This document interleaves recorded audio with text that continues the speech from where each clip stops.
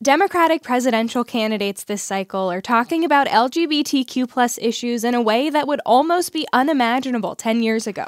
Welcome to Cole College and the LGBTQ Presidential Forum. During this September event, Senator Elizabeth Warren used her opening statement to read a list of the names of all the Black trans women who had been killed in 2019. Michelle Tamika Washington, Paris Cameron. It's a stark contrast from even 10 years ago, when mention of LGBTQ+ rights were few and far between on the presidential campaign trail. Now, in the 2020 race, candidates are answering to LGBTQ+ communities, many of whom have long felt ignored by the political process. I'm Kate Payne. I'm Clay Masters. From the newsroom of Iowa Public Radio, this is Caucus Land. In 2015, the U.S. Supreme Court handed down the decision that legalized same-sex marriage nationwide. Barack Obama was president then, but back in 2004, when he was running for U.S. Senate, he had a very different message. I believe that marriage is between a man and a woman. When he ran for president in 2008, he was still opposed to same-sex marriage, but said he was in favor of civil unions. Fast forward to this race, and the legal and social standing of LGBTQ+ Americans has been fundamentally transformed. This has been an issue in our nation's history, this issue of equality, this issue of justice. We should have no second-class citizens. No matter who you love, you should be able to do what you want and achieve things in the United States of America. We'll talk about how candidates are addressing the civil rights of LGBTQ+ people with Iowa Public Radio's Caitlin Harrop. Plus, the debate over whether Iowa is diverse enough to be first in the nation.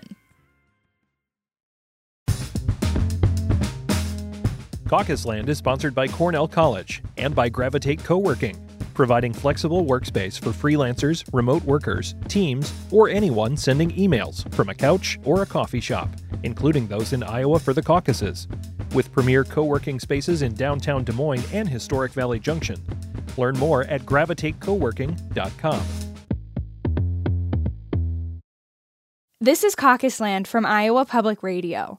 Back in 2008, Barack Obama appeared on TV in front of 2,800 evangelical Christians. He told Pastor Rick Warren that marriage is the union between a man and a woman. I am not somebody who promotes same-sex marriage, but I do believe in civil unions. I do believe that we should not, that for gay partners to want to visit each other in a hospital, for the state to say, you know what, that's all right. I don't think in any way inhibits my core beliefs about what marriage are. Now during the 2020 cycle, same-sex marriage is the law of the land, and presidential candidates are being asked very different questions on LGBTQ+ civil rights. What are some things that you would do to help protect and uplift the queer and trans community, knowing that there is so much damage that has been done historically to our communities? This was the first question that South Bend, Indiana Mayor Pete Buttigieg got at a town hall in Grinnell, Iowa in early December. Buttigieg is gay and married his husband Chasten in 2018. I worry sometimes there's a sense out there that because marriage equality happened, everything's fine for everybody in the LGBTQ+ community. And while I'm very thankful for marriage equality, and thank you, Iowa, by the way, for helping pave the way and show what can be done in the Midwest on that. Buttigieg is referring there to the 2009 Iowa Supreme Court ruling that paved the way for same-sex marriage in the state. But we've got a long way to go when we look at the policy war on trans Americans, when you look at, in particular, violence against black trans women, we see what we are up against. And there are two levels of how we got to deal with this. Just about everything, I see two levels, the policy level and then something a little higher. Here to talk about how the conversation has changed this cycle and how candidates are addressing LGBTQ+ rights on the trail is Iowa Public Radio producer Caitlin Harrop. Caitlin, let's just start by saying what LGBTQ+ stands for. LGBTQ+ stands for lesbian, gay, bisexual, trans, queer, and the plus is meant to represent additional sexual and gender identities. And I mean, this is a very diverse community that we're talking about, right? Yeah, absolutely. That's something I've continually heard as I followed this issue in the 2020 race. And to learn a little more, I talked with Andrew Flores. He's a visiting scholar at the Williams Institute in the UCLA School of Law and an assistant professor in the School of Public Affairs at American University. Campaigns tend to think about voters in distinct blocks. and that they tend to approach the LGBTQ vote and voting bloc as a singular bloc, right? At the same time, it's an incredibly diverse group of people. Population data suggests that LGBTQ people come across a variety of economic strata, are racially and ethnically diverse, live in rural and urban communities.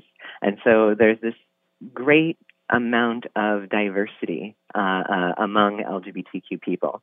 So LGBTQ plus communities bring in a lot of different voices and perspectives, and it's important to remember that obviously, just like with any voters, every LGBTQ plus person has a different lived experience. For example, it's reasonable to say that the reality of a white cisgendered bi man in California is different from the lived experience of a trans woman of color in the South.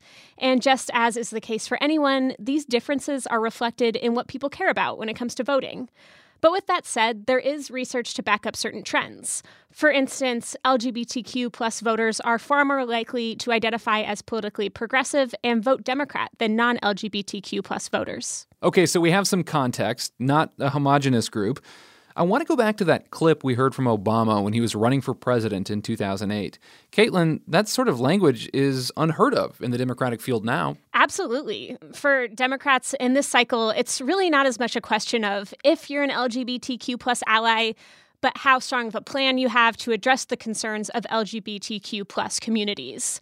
So we've had 2 LGBTQ plus specific forums and town halls in the race so far. First, there was the LGBTQ plus presidential forum in Cedar Rapids, which was sponsored by the Cedar Rapids Gazette, The Advocate, GLAAD, and One Iowa back in September. Then a few weeks later, CNN and the Human Rights Campaign had a town hall, which lasted several hours. And in addition to those sort of public events, we're also seeing candidates appearing at LGBTQ plus pride events across the country. Campaigns are often kind of coming out in groups to join in parades and other events. And we even saw candidates like Kirsten Gillibrand earlier in the race campaigning with drag queens in Des Moines. And that just shows how the expectations here have changed and how seriously candidates are taking LGBTQ plus issues. So there are gains here, but these communities still face structural inequities, both in participating in politics and beyond. Yeah, and there's data to back this up. We know that gay men and transgender women in particular aren't paid equally. Research also shows that LGBTQ plus kids make up as much as 40% of the youth homeless population. Keenan Crow is the Director of Policy and Advocacy for One Iowa, which works on LGBTQ issues in the state. Crow says overall, there are a lot of systematic inequities here. From a policy standpoint, I think we're seeing a lot of improvement. We just still have, a long way to go because these are issues that have been neglected for decades and decades. And so some of the data actually isn't available and some of the solutions are not clear yet. And that's because those issues have been neglected for so long. So a lot of work to be done here. But when it comes to the Democratic candidates' policy plans, what do those look like? Well, first of all, just about every candidate has addressed LGBTQ plus issues in their policy plans in one way or another. But the real division comes in who has a standalone LGBTQ plus specific policy plan and which candidates don't. A lot of those candidates have just rolled their policies into other plans, such as addressing civil rights or healthcare plans. But everyone is addressing the issue in one way or another, and you definitely see some common threads in these plans. So basically, all of the candidates are speaking out on these issues. Some have longer standalone plans than others, but we should say lengthy plans on websites aren't everything. Candidates like Senators Cory Booker, Bernie Sanders, and Amy Klobuchar have plans that are shorter in length or have built a reputation on these issues in other ways, like their voting records. That's right. So going back to these plans then, what do they generally agree on? Well, just about every candidate has endorsed the Equality Act, which aims to add explicit non-discrimination protections for LGBTQ plus people and amend civil rights laws to include sexual orientation and gender identity as protected characteristics. You also see most candidates aiming to reinstate certain LGBTQ plus protections made under the Obama administration that have since been rolled back by the Trump administration. And so who is setting themselves apart in this policy space? By and large, Pete Buttigieg and Elizabeth Warren have come out with the most comprehensive written plans addressing LGBTQ plus issues, and these plans have a lot of crossover. So some of the similarities we're seeing is the goal of adding a non-binary gender marker to passport programs. the goal of ending a blanket ban on blood donation from people including gay and bisexual men.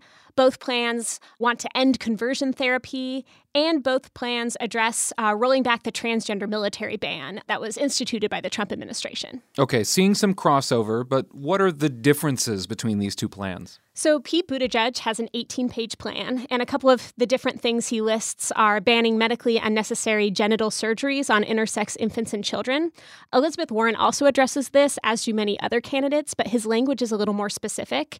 He also would permit states to develop safe injection facilities.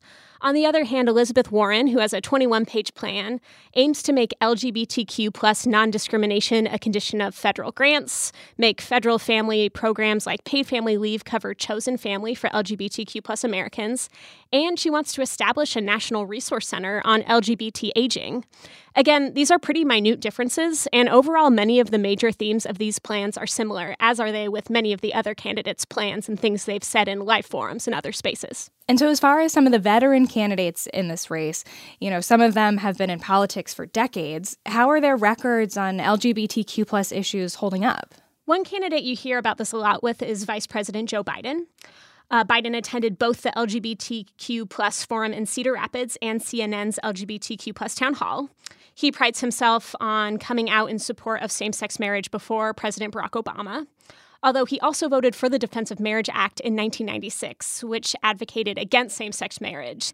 We also hear this question coming up a lot with Senator Bernie Sanders. Sanders has a really long history of supporting LGBTQ plus rights going back to the 70s. He's also received some flack for not showing up to either of the LGBTQ plus specific forums, but he continues to speak out in support of LGBTQ plus issues, and he does have a plan written out on his website. Something we hear from advocates on the trail is about their concerns over how the Trump administration has rolled back some of these LGBTQ plus protections. And they want to know where these Democratic candidates will focus on putting some of those protections back in place. Where are they focusing there? Well, both Warren and Buttigieg agree on returning to and expanding Obama-era LGBTQ plus protections that have been rolled back by the Trump administration. This includes abolishing the trans military ban and restoring non-discrimination protections.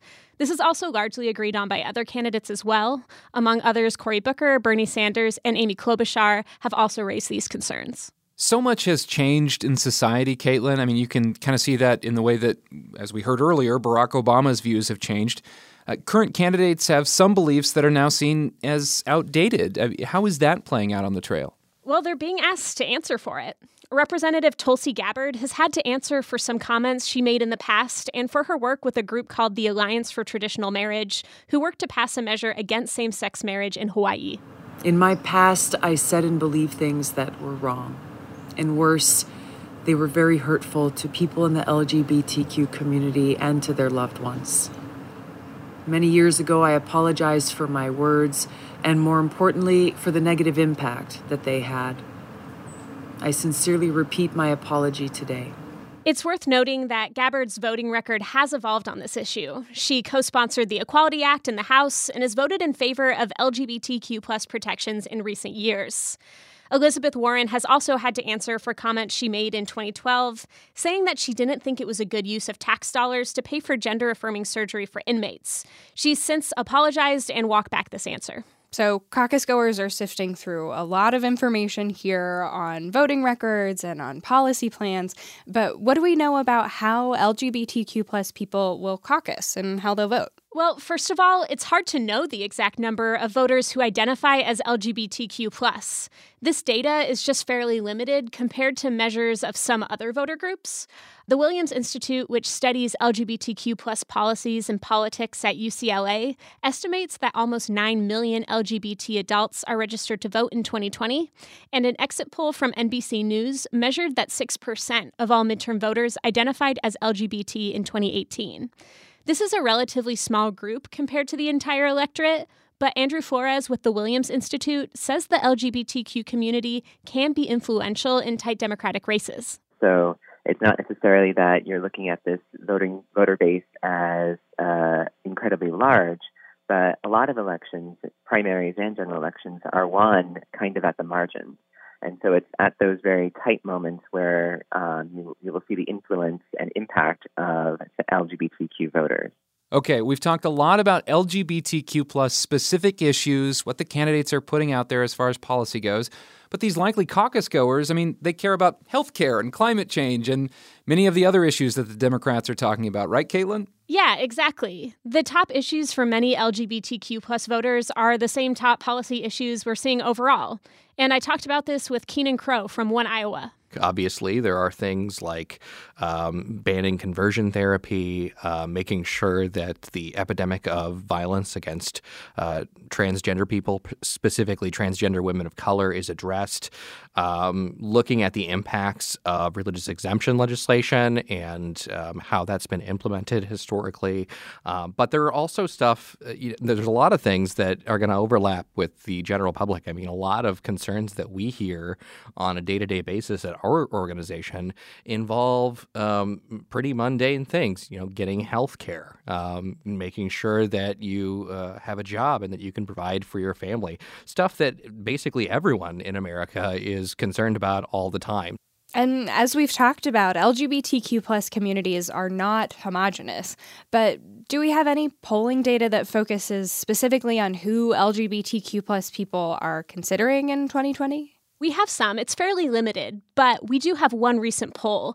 YouGov Blue and Out Magazine released a national poll at the end of November that put Elizabeth Warren as the top-ranked candidate for likely Democratic LGBTQ plus voters. That's with 31% of polled voters saying they'd vote for her if they had to vote today. Sanders came in second at 18%, Biden was third, and Pete Buttigieg pulled fourth. For what it's worth, it's just one poll, but we do know by and large that LGBTQ plus voters tend to swing Democratic, but candidate preference, of course, differs, as is the case with any voting bloc or community. Sure. So LGBTQ plus people tend to be Democratic, but they're certainly not all Democrats. Totally. The Williams Institute at UCLA estimates that actually about 15% of LGBTQ plus voters are registered Republican. In fact, the Log Cabin Republicans, which describes themselves as the nation's original and largest organization representing LGBT conservatives, has endorsed President Trump for the 2020 election. And this is notable since they didn't endorse Trump back in 2016.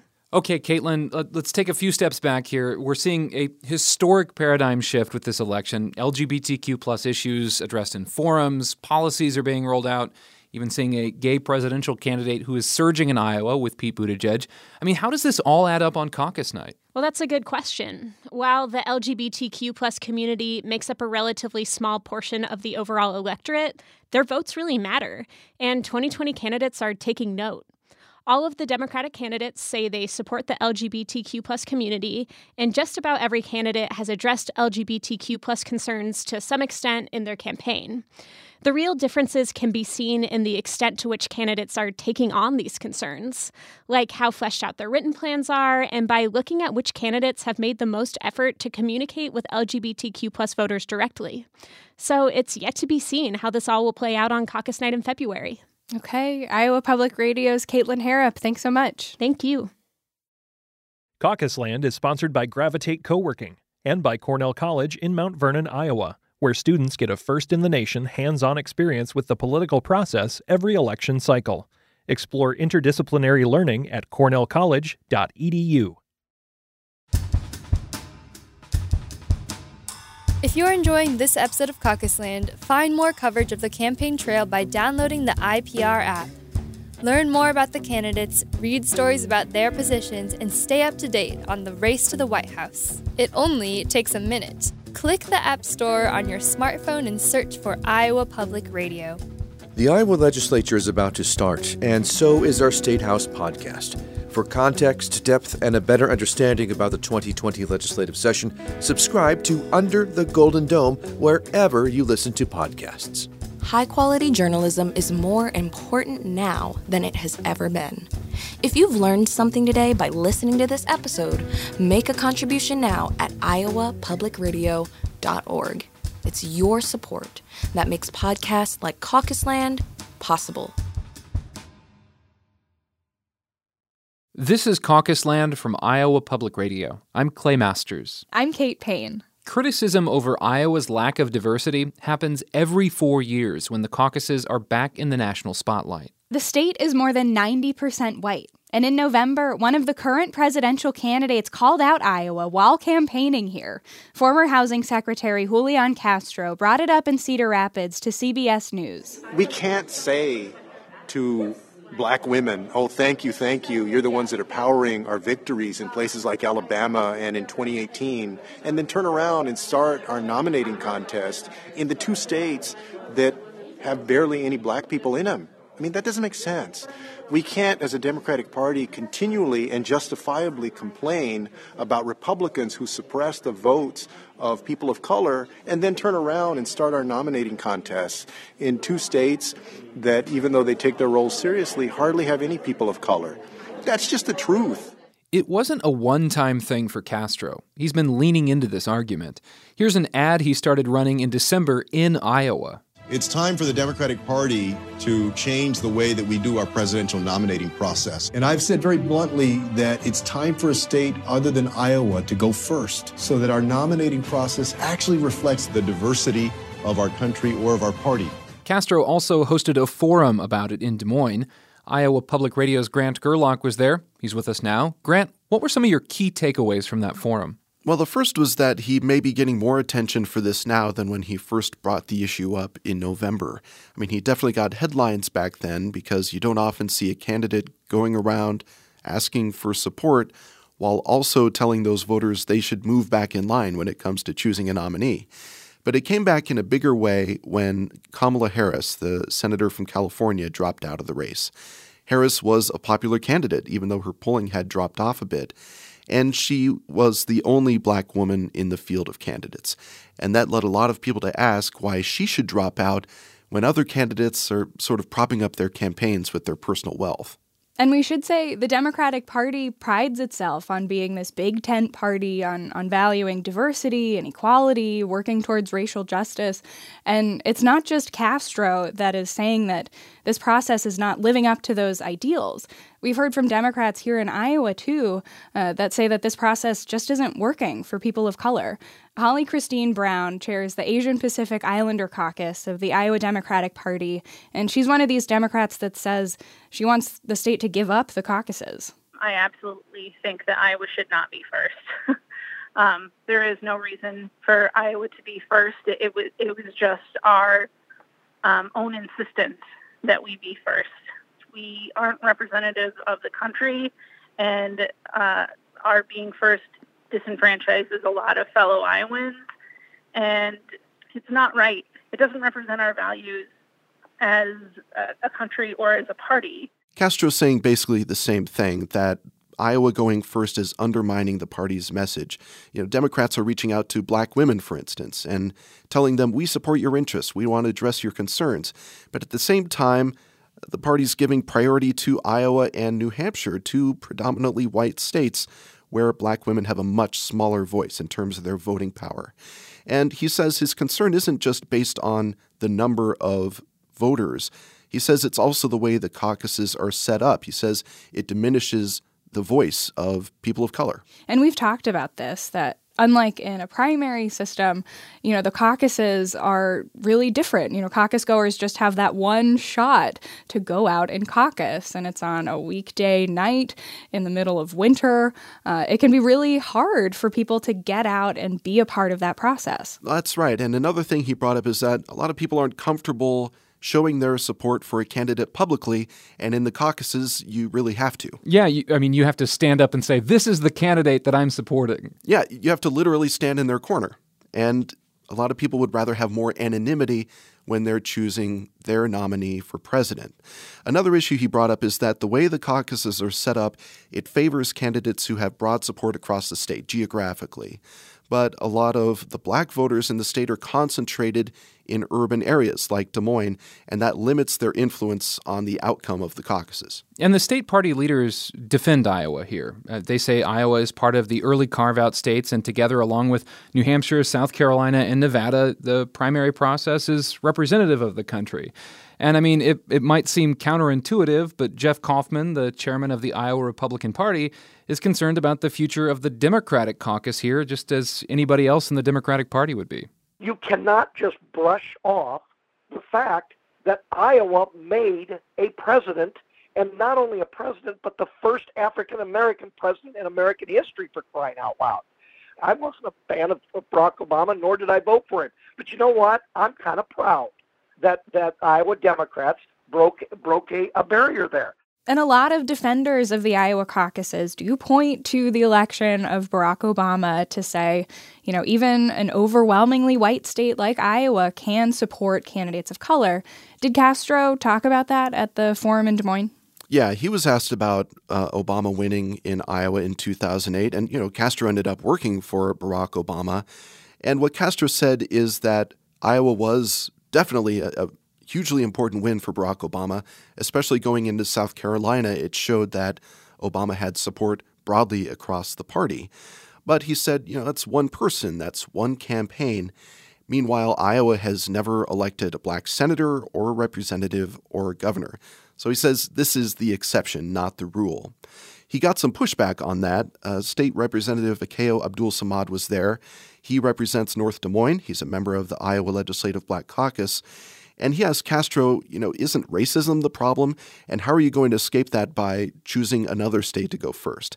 Basically, he was saying you can't get away from issues of race and politics just by moving Iowa back in the line. So Castro made a few points in response to that. First, he said, if there are issues in other states, they don't get off the hook just because they're more diverse than Iowa. But Iowa doesn't get off the hook just because there may be problems of racism in other states. He says the whole system needs to be looked at. I don't think somebody should get elected just because they're black or Latino or just because they're white. But I think that everybody ought to have a fair shot at making the case. And right now, the way that it's structured, not only is there not a fair shot, I don't think there's a fair shot for the voters themselves. So what is Julian Castro proposing that the Democratic Party actually do then? Well, he's saying that after 50 years, the party should measure this tradition against what they say they stand for. So after the 2020 elections, he'd like the party to put together a task force to look at all the states and rank them systematically based on what the party says it cares about. Diversity, population, urban-rural mix of residents, how affordable it is to campaign there, how easy it is to vote there, and just put them in order, see who comes out on top. But he says diversity should be a big part of this because if diversity doesn't matter at this point, when does it matter in politics? All right. Iowa Public Radio's Grant Gerlach, thank you. You're welcome. This episode of Caucusland was produced by me, Kate Payne, Clay Masters, Caitlin Harrop, Grant Gerlach, and John Pemble. Our music was composed by Garrett Schmid and performed by Garrett and Aaron James. Our news director is Michael Leland, and our executive producer is Katherine Perkins. We also get help from our digital team, Lindsay Moon and Matt Siren. Subscribe to Caucusland wherever you get your podcasts. Don't forget to rate and share the show. Caucusland is a production of Iowa Public Radio.